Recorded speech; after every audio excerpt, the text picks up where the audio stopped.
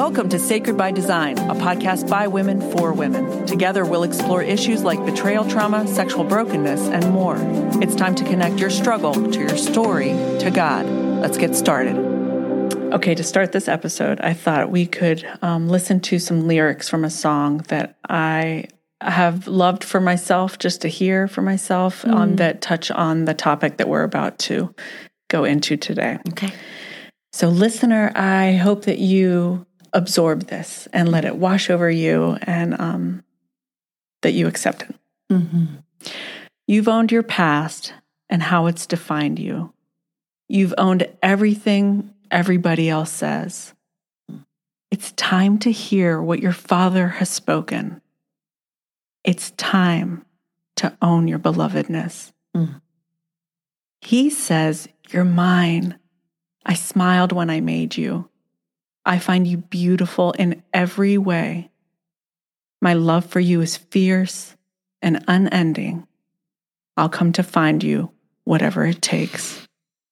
My beloved." That's beautiful. That's beautiful. And a great introduction to this topic of why do we reject ourselves? Why do we do that? And there's so many answers, and we all do it. So I think we're on common ground. And so we want to talk about that today. How is this affecting us? What does that even mean to reject yourself? And how do we do that? And how do we not do that?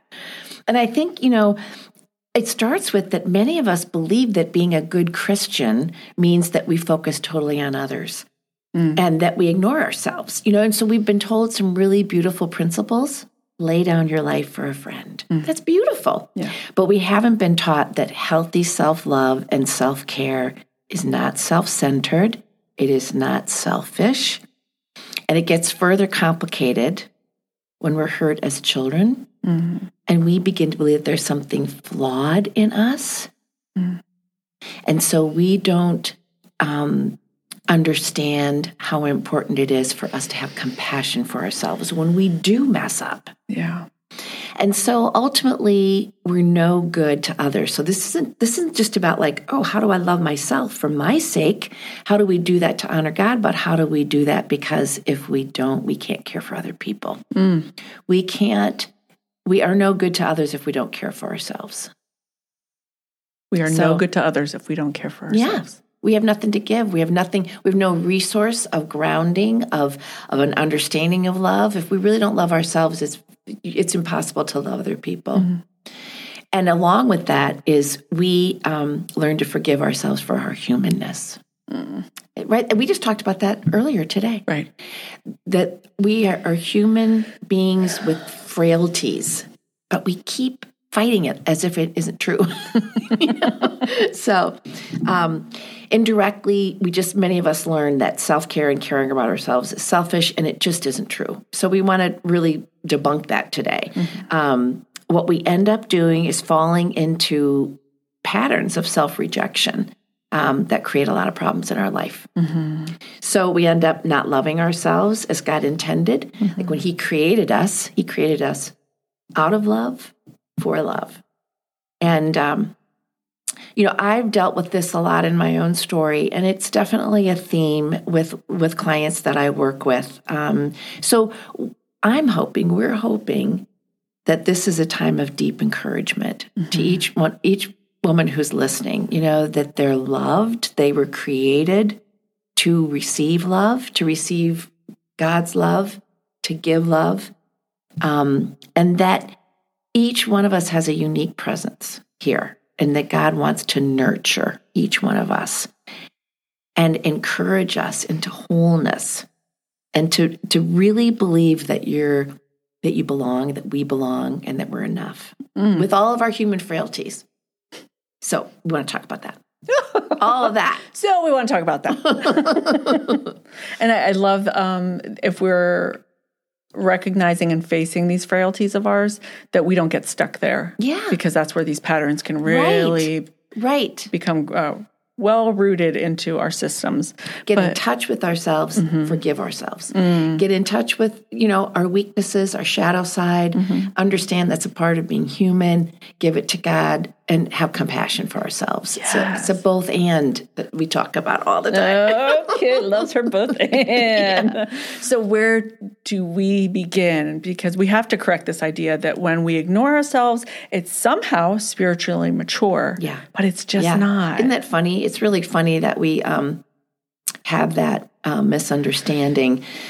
Because when we believe that, we don't posture ourselves to receive the powerful love of God. Oof. And if we don't receive the powerful love of God, then we have nothing to go on. A simple prayer that I've been praying for a long time in the morning, I wanted to do this for years. I wanted to roll out of bed onto my knees for like 10 years, and I'd never found a time to do it. And then suddenly it's become a habit. But I open my hands and I say, God, help me receive your love so that I can give it out to others. And so I think, and I am still learning so much about what that really means to really receive it. But if we don't receive it, then we end up giving more than we're receiving. We're giving out of something we don't have. So we don't have a grounded, healthy sense of our worth if we don't receive his love, and we get burnt out, we get disappointed, and we can even get sick, if we're giving, and never receiving that really divine, powerful love. So we want to talk about how to receive God's love and his permission to take good care of ourselves. And then from that place, love others. Wow, those are real repercussions. We want to recognize that these unhealthy patterns cover the reality that we are loving ourselves as God does. Yeah. And we won't change unless we recognize that these patterns are encouraging self-rejection. Yeah. And not self-care and self-love. Yeah. One of the most important things to get in touch with is to be aware of our thought life. What we really believe and think about ourselves. Thought life is something that you have brought up before. And that's something that, listener, write that down right now. Thought life. What is your thought life? That's a phrase that not many of us have heard. So how can we understand thought life? The power of our thinking.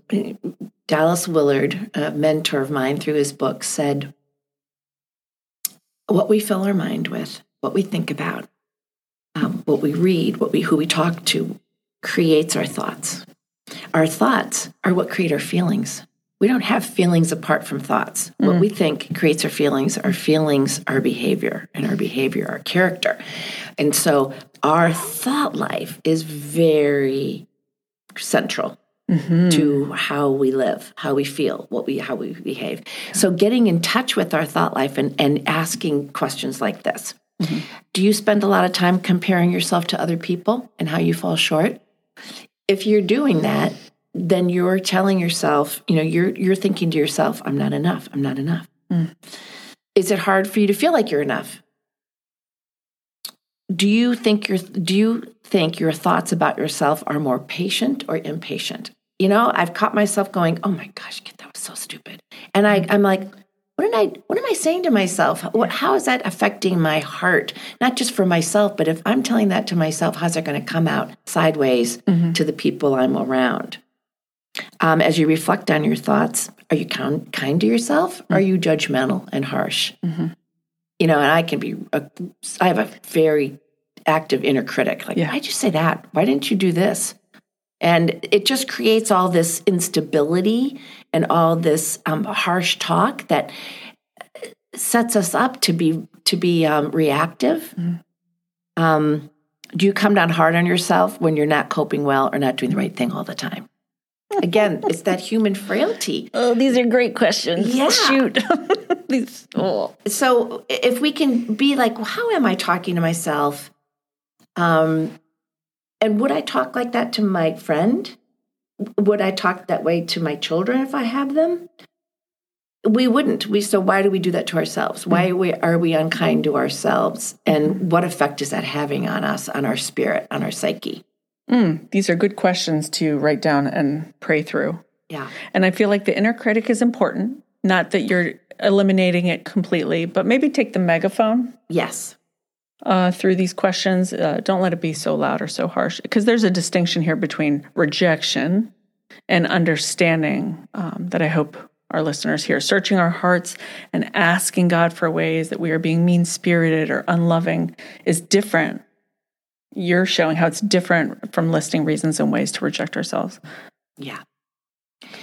So one of the most effective ways to get in touch with all this belief system stuff is to sit down with God and get in touch with the thoughts that are making you feel anxious or depressed. One of the best things that I know to do for myself when I start to feel my body start to, be anxious, be depressed, I'm like, God, what am I thinking right now? And what's the truth?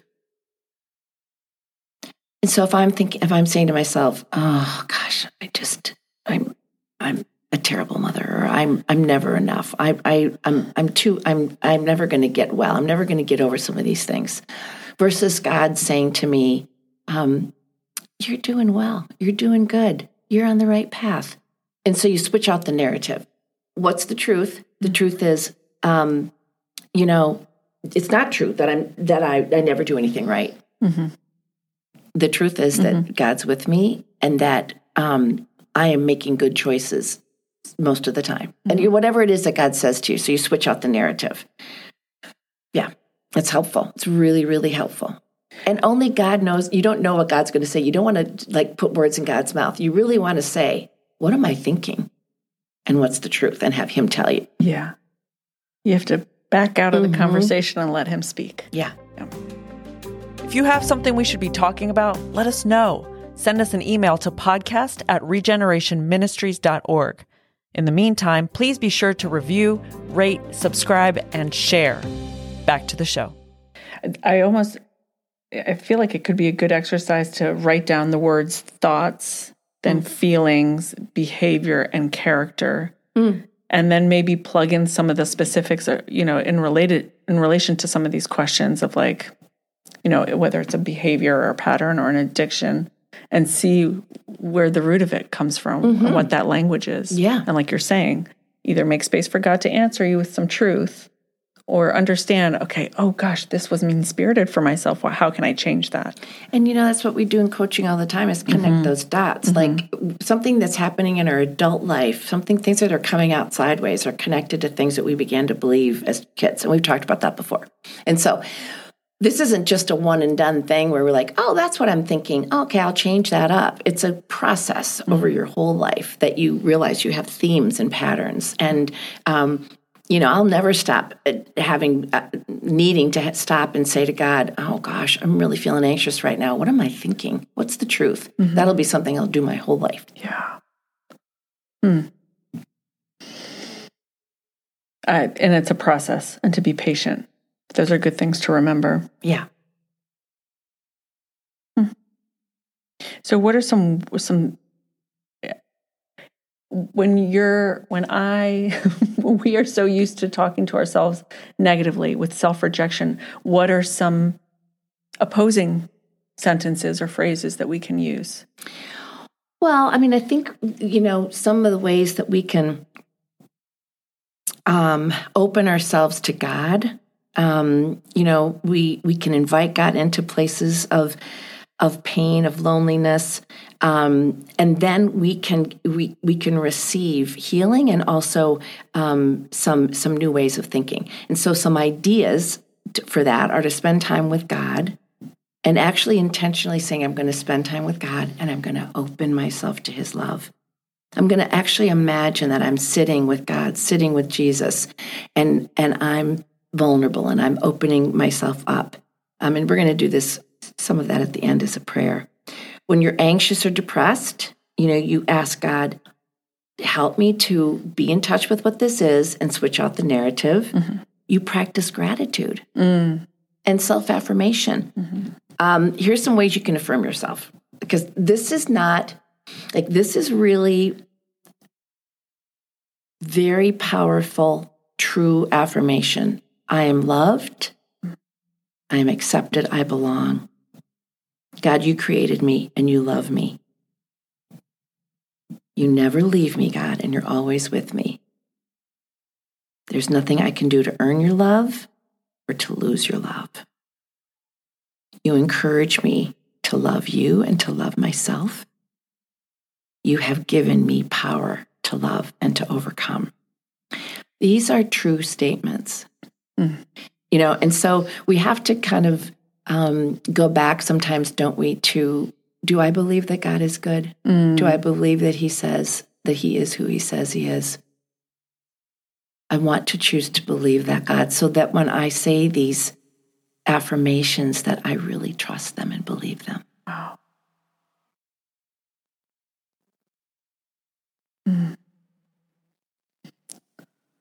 There's, is it Jacob and Esau? No, Aaron. I'm going to ruin this. In the Old Testament. It's okay. It's an Old Testament story and brothers. Brothers in the Old Testament and Oh my gosh, Andrea, come on. Okay, so there's these two brothers in the Old Testament, and one of them is out in the field working, and the other one is inside because he does not enjoy the field. So he's inside making a bowl of porridge. And the one who's been working in the field comes in and he's starving. And he's like, I just need food. I'm so hungry. And the brother who's been cooking was like, well, if you want this bowl of red porridge, you have to sell me your inheritance. You have to. Right. I remember the story. Okay. What? But the temptation is so strong in that moment. He can see nothing but that porridge, the inheritance, the truth of who he is and what has been entitled, given, and gifted to him means nothing in the light of that temptation. These statements, I am loved and accepted and I belong. God, you created me and you love me. You never leave me, and God, you are always with me. Yeah. These, in the moment of that temptation, like you're saying at the very beginning of this, reposture yourself to be able to say, oh my gosh, but my inheritance is a lot more than this temptation. Yeah. Because self-rejection can really just get you stuck in a pit of... Absolutely. And in the moment, you might think, in order for me to believe all these things, I have to understand all the theological aspects of God. It's not true. At the end of the day, can you trust that God is good and that he wants the best for you, that he's never going to leave you? All the other things you might go to that might complicate your ability to trust him, narrow it down to, is he good? And is he with me? And that if we can keep it that simple and that powerful, sometimes we can receive these very true statements like, he is good. He does love me. He did create me out of love and for love. He will always be with me. He's never going to leave me. So there, it's a process and a habit and a heart change that happens over time. So we start where we are. We begin where we are, even if it feels awkward or not true. Or not true. Because I think it's important to say that some days if you are asking, is God good? You might feel like, no, he is just not. Yeah, I'm not sure I believe he's good. Yeah. And that's normal, understandable, and you can say it. And then you can be like, but God, I want to believe you're good. I do. I really want to. And somewhere inside of me, I think I believe you're good, but there's a part of me that also questions it, and I'm going to be honest about that. Oh, honesty. Yeah. Yes, this is good. So Henry Nouwen, as I've quoted many times because he's one of my favorites, he writes, over the years, I've come to realize that the greatest trap in our life is not success, popularity, or power, but self-rejection. When we have come to believe in the voices that call us worthless and unlovable, then success, popularity, and power are easily perceived as attractive solutions. The real trap is self-rejection. As soon as someone criticizes me, as soon as I'm rejected, left alone, or abandoned, I find myself thinking, well, that proves again that I'm a nobody. Self-rejection is the greatest enemy of the spiritual life. That's a big statement. Because it contradicts the sacred voice that calls us the beloved.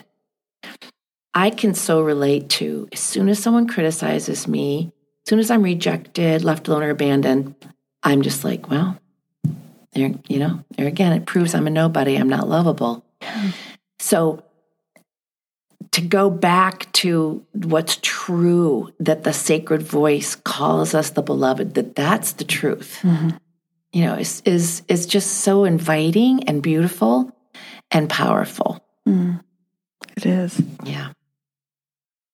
Oh, I was just going to say that part that you read of self-rejection is the greatest enemy of the spiritual life because it contradicts the sacred voice that calls us the beloved.